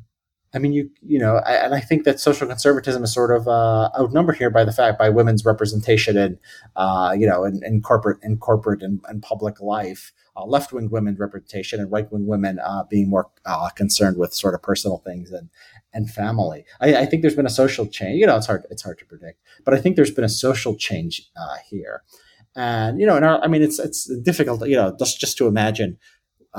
Politically neutral institutions is like a big enough jump from where we are right now that it's like to imagine like that they're right wing and crazy and having these moral panics and shutting people down. Like society doesn't change that fast. So like maybe 100 years, who knows? But like 20 years, like no, I don't think it's enough time for things to flip to that extreme extent. Yeah, but I guess like in the framework of like someone who is actually wanting to change these things, right? And by someone I mean me, who's actually wanting to change these things. I don't want to just like flip the polarity on these things, right? I want to kind of like navigate to a place where you don't have, or like these moral panics are like much weaker, right? Well, I mean, one way to think about it is right now. One way to think about it is right now, liberals have power and conservatives don't. So, like, conservative moral panics are less. Maybe 50 years from now it'll be different, but conservative moral panics are less likely to be, sort of totalitarian. And you also have to think about like the direction of the moral panic. Like, become like too pro-criminal or like too anti-crime. Like I think these are like the directions of moral panics. I think being too far in the direction of wanting to stop crime is usually better than too far in the direction of like wanting to stop police, which I think is sort of a left-wing moral panic. So yeah, there's ways to think about these things and sort of try to calibrate. How you get a perfect world where you have no moral panics and everyone is rational is probably not in the cards. I think it's not in the cards whether most people become rational, but it's in the cards whether the irrational people are subjugated under the rational people, basically. Like one idea I had when I was talking with Steve Shu is just like, should we like force journalists to like take stats classes and do well in them, right? Yeah, that'd be great. I'm not sure if that would solve the problem, but I think it would make it better. Yes, you would have a disparate impact, and then you'd have to deal with civil rights law. Yes, but yeah, you should repeal those too. So yeah, great idea. I'm fine with that. Wait, would that actually run into civil rights law in the US? Of course. Are you crazy? Of course. No, you should.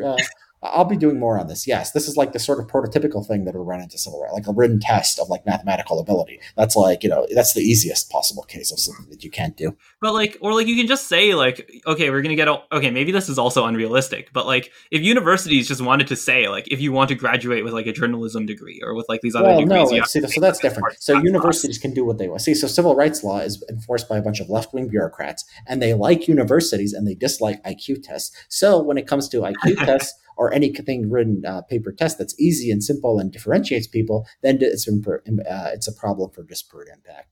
By the time this comes out, there's a conversation with Gail Heriot, Heriot, on the CSPI podcast that I going to have a transcript of on my website by the time people listen to this podcast right now. but the people who enforce civil rights. Quick clarification: is this on Richard Hanania Yes, or Richard, well, CSPI? it's a CSPI podcast, so if you want the podcast, but the transcript is on my Substack, richardhanania.substack.com. Not today, but like by the time people listen to this podcast, it'll be there. But left-wing people enforce civil rights law, and they like universities, and so therefore, university, requiring a college degree has a disparate impact, but it's never counted as disparate impact because they basically like universities and they dislike the idea of IQ. Yeah, I think that makes sense, but I think with regards to stats, it's this is actually something that other mathematicians dunk on stats majors for. Is there's a lot of just general knowledge stuff, and it's just so obviously directly relevant. You're reporting on statistics. That doesn't matter. For hiring, I mean, you have to show it's business necessity. And so it's controversial what that means. And it's arbitrary too. If you anger women by doing this, then they start complaining about other things. And so much of civil rights law is sort of ambiguous and prone to interpretation that if they get mad at you for one thing and it's sort of technically you can get away with it, they can come after you for 100 different things. So it's it's just terrible. So this is why a constant theme of my work is just how terrible civil rights laws are for freedom, for progress, for human advancement. Yeah, and I think we want to be really clear because a big part of my audience is worldwide and in Canada and other places as well. I think this is actually kind of why there's some woke stuff that's in Canada, but in general it's more economic, and it's more it's more climate stuff. Because Canada does have this, and this goes to Asians being swing voters as well. Canada does have this long-standing narrative of being super multicultural and super kind of colorblind. And there were very big fights over this with regards to Quebec separatism as well. This national narrative of being one country. But American civil rights laws are quite different. They are not colorblind at all. They are kind of the opposite. I don't know if Canadian wokeness is colorblind. I mean, they have these First Nations. Yeah, there's still wokeness. It's just less, or it's less politically popular. Or I guess wokeness is politically unpopular in the US as well. But Canadians are better at staying away from it. That's what I should say. Canadian politicians are better at staying away from it. Yeah, it's not a lot of the discourse. There's still corporate stuff, but it's they're kind of doing what Republicans in the US are doing. So Canada, I don't know if they still have the hate speech regulations, they call it the Human Rights Commission, or they can drag you before. I don't know if they were taught. There was talks of repealing that. I don't know if they ever did. But yeah. Yeah. So there's a bunch of controversial internet regulation right now. It's kind of still in the process, and there's a bit of a public backlash to it. So I don't know. It could go either way. Yeah. Well, it's interesting. You think Canada is less woke than the U.S. Definitely woke in different ways, at least. Yeah, but they're a lot more left wing on economics and a lot more restrictionist on COVID, for example. I think they're easing up now, but beforehand, certainly. Right. I think this is actually a good time to push back on the feminization framing, because I think politically it just alienates half of the population a little bit, and also I think it kind of misses the main point, right? I think it's actually both in framing and in terms of finding accuracy to just call it neuroticism. Oh, I don't agree. I actually don't agree. I don't agree that. I disagree with both points, but go ahead. Okay, actually, I want to hear your pushback. Okay, so why is it? So the idea that it alienates half the population, no, I think that a majority of women, at least before, I don't know if it's still this case, don't call themselves feminists. I think that what basically sort of liberals, their ideal of womanhood and what women should be, I don't think has popular mass support. I think it has support with sort of a certain kind of woman that with any identity group, it tends to be a very small group that claims to speak for them. And I think it's different even from minority racial groups, in the sense that the women who become activists are so atypical for their sex that they really don't represent women. So I don't think it's actually bad politics necessarily. But yeah, go ahead. You can respond or go on with the other point. We could talk about the other point later, but staying on this one, I think it's not necessarily like the policies that you would do to like reverse this or like the problem itself, but it's just kind of like the framing, right? Like, No, let I me know if understand. also if you think this is like a waste of time to talk about. But like, I think like the framing of, for example, like women's tears, like I think if you're just like a woman and you hear that, right, you're just like not gonna like that. It doesn't matter what the underlying point is. Yeah, I mean, sometimes people. I mean, I don't disagree that it it can be alienating to some people.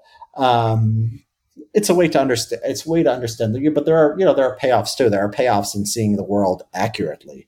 There are payoffs in sort of in like helping men understand what has gone wrong in society. And if you don't, I think if you don't deal honestly, I don't think you have much of a. I think this is such a big and important factor that I think if you don't if you're unable to see it or deal honestly with it, it's gonna have you're gonna have major problems in trying to do anything about it. Okay, so that gets like directly to the second point, right? Mm-hmm. Which is that my argument is that it's better to frame it as like neuroticism, because I think people like it's kind of a trait, and there's like pathological versions of it that are like But a nobody mental cares illness. about. But this is my argument in the article. Nobody cares about neurotic men. If men come to you and start crying in a classroom, people are just disgusted. They say, "Get out!" Like they don't have sympathy to like change the bureaucratic structures of a university or a corporation. If women cry, men give up. It has to be women's tears. It's not a neutral sort of. It's not a neutral thing. Now you could just say like, we're just gonna deal with everyone crying and ban that, but that's going to have such a disparate impact on women that it's going to be like, oh wait a minute, you're excluding all women from like the conversation. Like, okay, like, or the people that you're excluding are disproportionately women by a huge percentage. So like you need to you need to sort of have a response to that. Yeah, I think I'll concede on the crying point. I think that is true. That is true. So I guess like women's tears, like maybe like even if I think it's like bad messaging, like But it might it's a be very it literal might like theory. This is not really a metaphor. This says women cry and yeah. then institutions do stuff. Yeah, I don't know though. I think like you can it's not just this. It's kind of like there's this kind of thing in like startup culture where you will just like cold call people and like ask them to like invest in your company, right? And like sometimes this works because people just kind of like or like investing is a bit different because like there's kind of like a payoff for you. But even if you just like randomly ask people for favors, right? A lot of people will say yes, right? And it doesn't matter too much, I think, if you're a man or a woman in this frame. And with regards to a lot of how like the activism works, I think it is kind of that, right? It's kind of like you just ask, and a lot of the time people say yes, and I don't think it's necessarily if you're a man or a woman, right?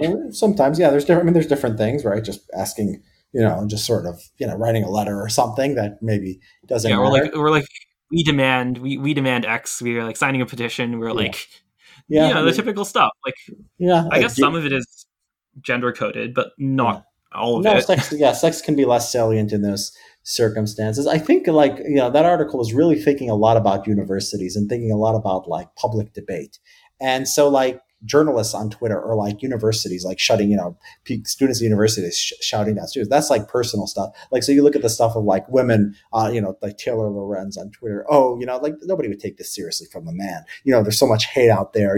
It's like it drives calls I for don't think most censorship. people take it seriously from Lorenz. Like she's obviously a fraud. I think that the people you follow on Twitter probably don't. I mean, I think she gets on MSNBC and they take her very seriously. And like the people who, the people who watch MSNBC, take this stuff and follow, RussiaGate and, get into the current thing. I think those people do take it seriously. Um, and so, and yeah, and then when you get to universities, which so much of the university stuff is like personal, people complaining about feelings, complaining about getting hurt. This is such a gender issue. It's like a gender issue, as much as like,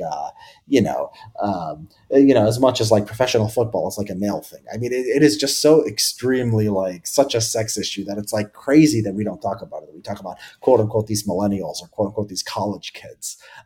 No, you're missing a lot if you look at it that way. Yeah, I think the differentiation is very strong when it comes to, like you said, the impact.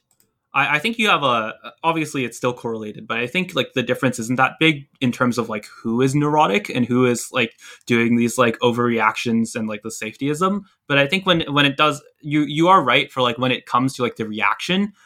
people are more reactive to when women do this than when men do this. I guess like the counter framing is kind of the Lenore Skenazy, Jean Twenge, like Gen Z is just like suffering from a lot of anxiety disorders thing, right? I'm sure they do. I mean, I'm sure that's I'm sure that's part of it. Yeah, like too. you can argue, like, okay, here's the counter argument, I think, is that this has always kind of been a thing. It's just that we've kind of like turned up the dial on neuroticism for both sexes in like the last like 15 years ish, right? And that's what's made the difference. I don't think we've necessarily, okay, actually, like I'm saying this now and I kind of feel like it's like false. You can just like tear it down if you want, but like why is that not like the major cause? And like, do you think we've kind of like significantly changed in how we react to like, I'm sorry, what is the major cause? Like that kind of phrasing. So like the counter argument is that like the main thing that's changed is that like just like generationally, my generation has just gotten much more neurotic. Zoomers have just gotten much more neurotic, and that's the main difference. Instead of like we've just become more favorable towards these kind of like quote unquote like women's tiers kind of tactics. Well, I think there's, a lot. Yeah. I mean, there's many ways, to understand a cultural change. There's a lot of ways to understand it. So yes, I think you need the I think you need the neuroticism. I think people are more neurotic. I think the role of quote unquote mental health as like sort of an ideology is like a bureaucratized thing. Freddie DeBoer has, something very well good. He wrote about this recently. I think, this is a major problem. There's sort of and there's sort of a permeability between like, identities that are like identity politics identities like LGBTQ and like psychiatric diagnoses that people are diagnosing themselves with, like autistics. So, there's a person, like the Tourette's thing. Yeah, there's a person from Reddit that like Freddie quotes who says, these kids these days they'll define themselves as polyamorous and autistic and like ADHD, and trans and whatever. So there's almost they're almost the same thing. They're blending together the mental health and the politics stuff. I think that's right. Women's tiers don't work if women are not highly represented in major institutions. So you need that. You need like to set the stage in like, a way that like the idea that this, there's something wrong with the old way of doing things. So you need like some kind of critique of like the old system that, and then you need like political correctness and you need social desirability bias. And yeah, you need the young people to be a little bit crazy. Society's gone crazy in a very specific way. And there's a lot that goes into it. So the last issue that I really want to talk about is the nature of expertise and credentialing. So you read this article called "Tetlock and the Taliban" about basically how we have these kind of like prestige structures that say like, oh, these people are experts, but in a lot of these cases, these experts are not really good at doing the thing they claim to be experts in. So do you want to elaborate on that? Yeah, I mean, people are, they get called experts in public health or they get called experts in something. And, often that means that they went to a school and they got a degree and they got an advanced degree, a PhD often. And then they, they're often professors.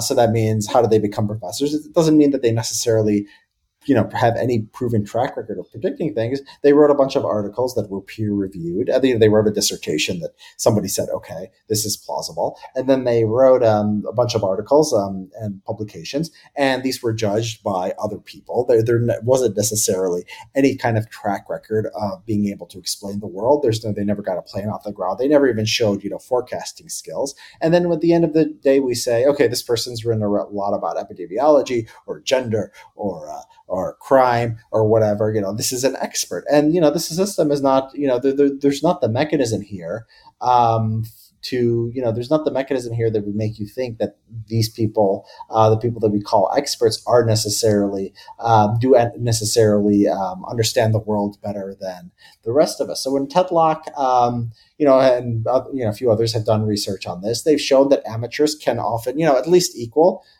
sometimes beat the experts. And if that's true, then just as the fact that someone has a degree or something, a professor or something, they might have more domain specific knowledge, but domain specific knowledge is not necessarily the most relevant knowledge or an ability to put together that knowledge in a way that leads to a more accurate understanding of the world.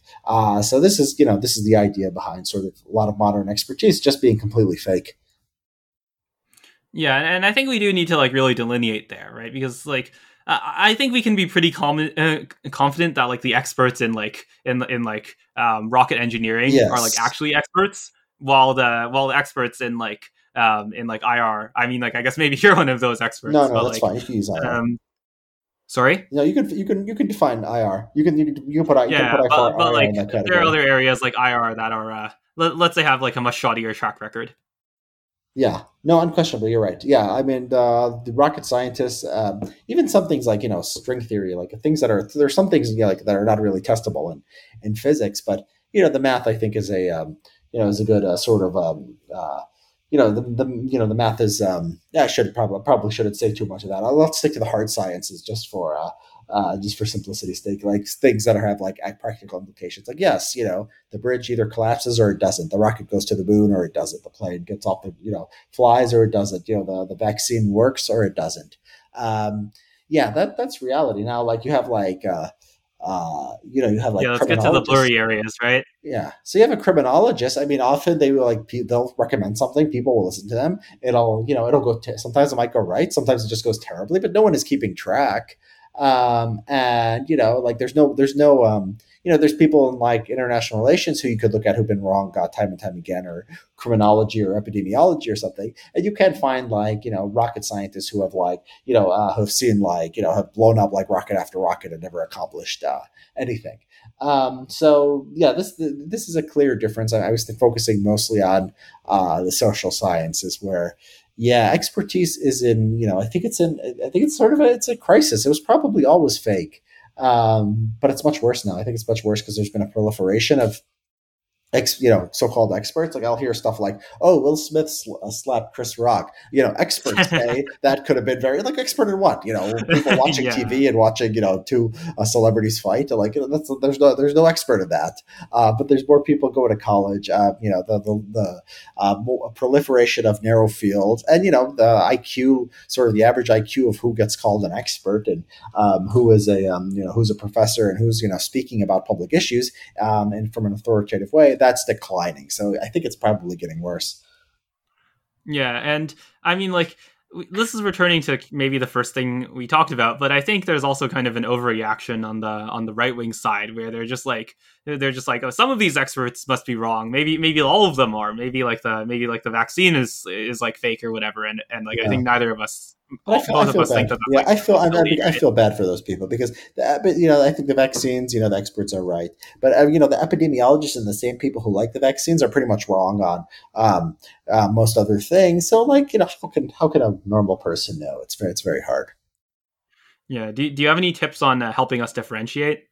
When the issue is important enough, like the vaccines, which we're gonna, we gave to almost everybody in society, you can just look at the data yourself. I think that's something that's important enough to look at. There's different kinds of heuristics. I mean, I would be careful about people who don't even pretend to do cost benefit analysis. If somebody says I want to do X, but they don't tell you how it's what the costs are of X, where they only tell you the benefits. I mean, that is suspicious. I think complicated statistical methods that I think are generally most of the time almost always useless. I think Philippe's stuff on Philippe Lemoine, his posts on COVID-19, I think do a good job of making that argument about epidemiology. And I think you have to trust certain communities and individuals with the right priors and those with not. So if something or a school of thought or an ideology is based on blank slatism, I mean that's false.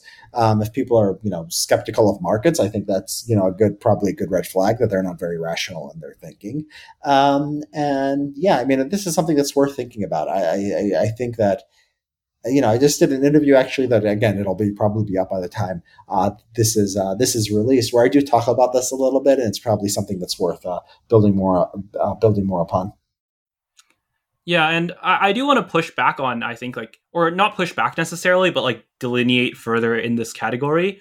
I don't think like what Philippe is doing is wrong or what you're doing is wrong, but I think this kind of like philosophy of science stuff, there are people who like do that, who say like, oh, these assumptions are silly, who are like really doing it. I don't want to say in bad faith, but I just want to say like I disagree with them. I think what they're doing is like kind of silly. Like the best example is like the Weinsteins, right? Like Brett and Eric Weinstein. Like they'll do like this philosophy of science stuff, and then like I think the conversation that like best illustrated this to me was like Eric was talking with like Tyler Cowen, and he's talking about how like inflation is fake, right? Eric Weinstein thinks like inflation is fake, basically, or not that it isn't happening, but like the measures of inflation are like completely wrong. And then like Tyler just keeps asking him like, how much do you think it's wrong by? Like what do we do? Like how do we like adjust? What do you do to make money off of this? Or like all of these kind of like questions of like how wrong could this like actually be, right? And Eric just like doesn't answer. He just like completely dodges the question every single time. And I think this is like the bad faith version of this, right? Where you're like these assumptions are bad, but you don't really kind of create a better way, or you don't even prove that they're like bad in an impactful way. Like, I don't think the inflation index, like maybe it's off by something, but I don't think it's like that off, right? And so I think a lot of people do this kind of like philosophy of science stuff, and they're just kind of like they're just kind of like doing sophistry. Yeah, and to be clear, I don't think like Philippe is doing this, and I don't think you're doing this, but like I think this is a problem that we need to be like more vigilant of. Yeah, I think I agree with that. Yeah, how would you make money off of this, or what kind of bet would you make, is often a very good way to sort of sift through, who's credible here and who's not. Now, sometimes I think the radical skepticism could makes sense. Like I think for the macroeconomic stuff, like I don't know enough about it, but I'm inherently skeptical. I think if I looked into it, I suspect that I would find a lot where I'd say, oh, I don't even know how to make money off of this. I just think the way they're measuring and what they're doing this is wrong. Now, I should probably actually, now that I think about it, I should probably find a way to make some money off that uncertainty.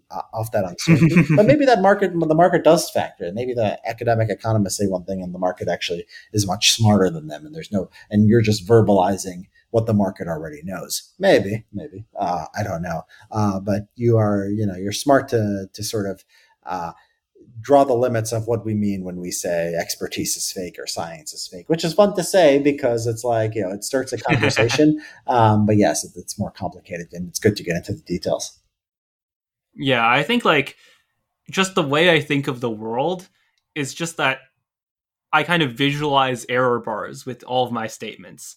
And I realized that when you like compound these error bars together, they become very big error bars. And so like smart guy. Yes. I think that's like, if you do that, you get a way of questioning the mainstream, but also being able to like reasonably look at mainstream things and just say like, these things are like, there's a chance that these things are wrong, but also like most things are like very wrong, right? And these are like less wrong.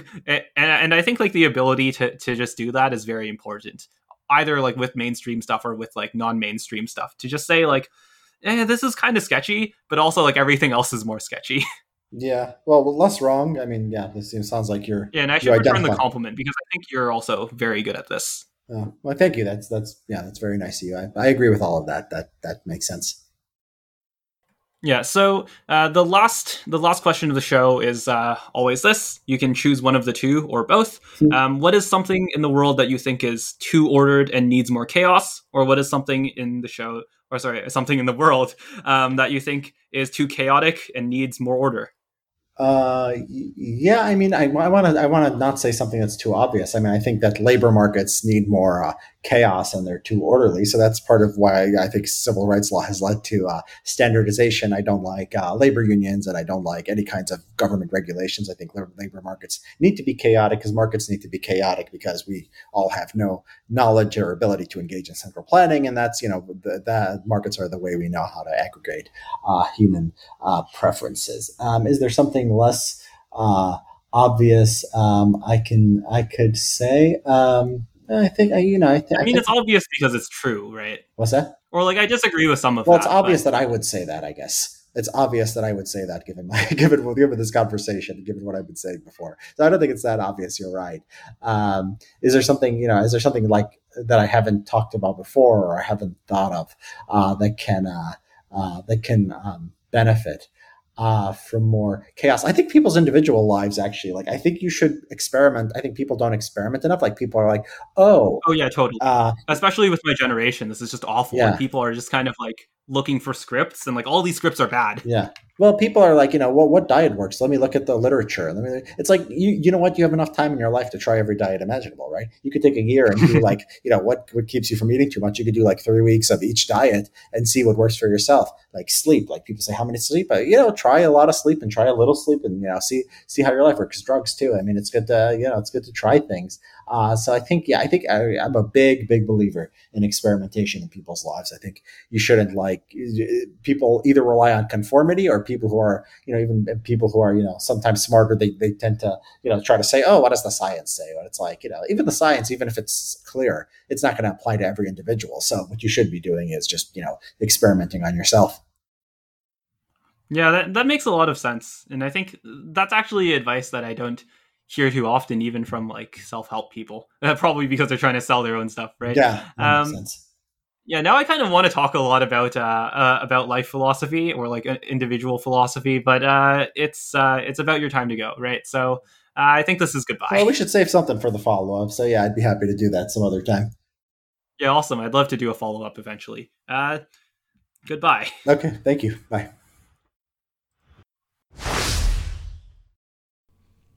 That was the interview with Richard Hanania. It came together really well, so I don't really have many regrets. The one I already mentioned in the intro is that I do like to do a bit of Trump dunking as well, and we didn't quite have enough time for that. But, well, it's a kind of food group thing, right? You get in what's important first.